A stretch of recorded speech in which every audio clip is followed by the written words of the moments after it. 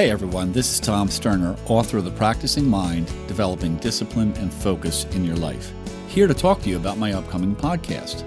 My first book, The Practicing Mind, was published in 2005, and it reflected over 3.5 decades of research into just how to maximize our mental performance, while at the same time feeling patient, focused, and content being right here, right now, in the present moment.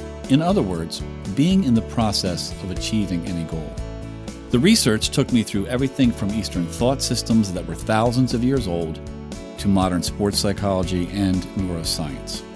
The success of the book launched a second career for me, and over the past 16 years of lecturing, being interviewed, and coaching so many individuals from all over the world, I have been asked a lot of questions and asked to solve a lot of personal struggles. Somewhere in there is information that you need to hear. And so, The Practicing Mind, What I Learned from Coaching podcast is here. There is even a way for you to contact me with your own questions. So check it out and see what it's all about. Talk to you soon.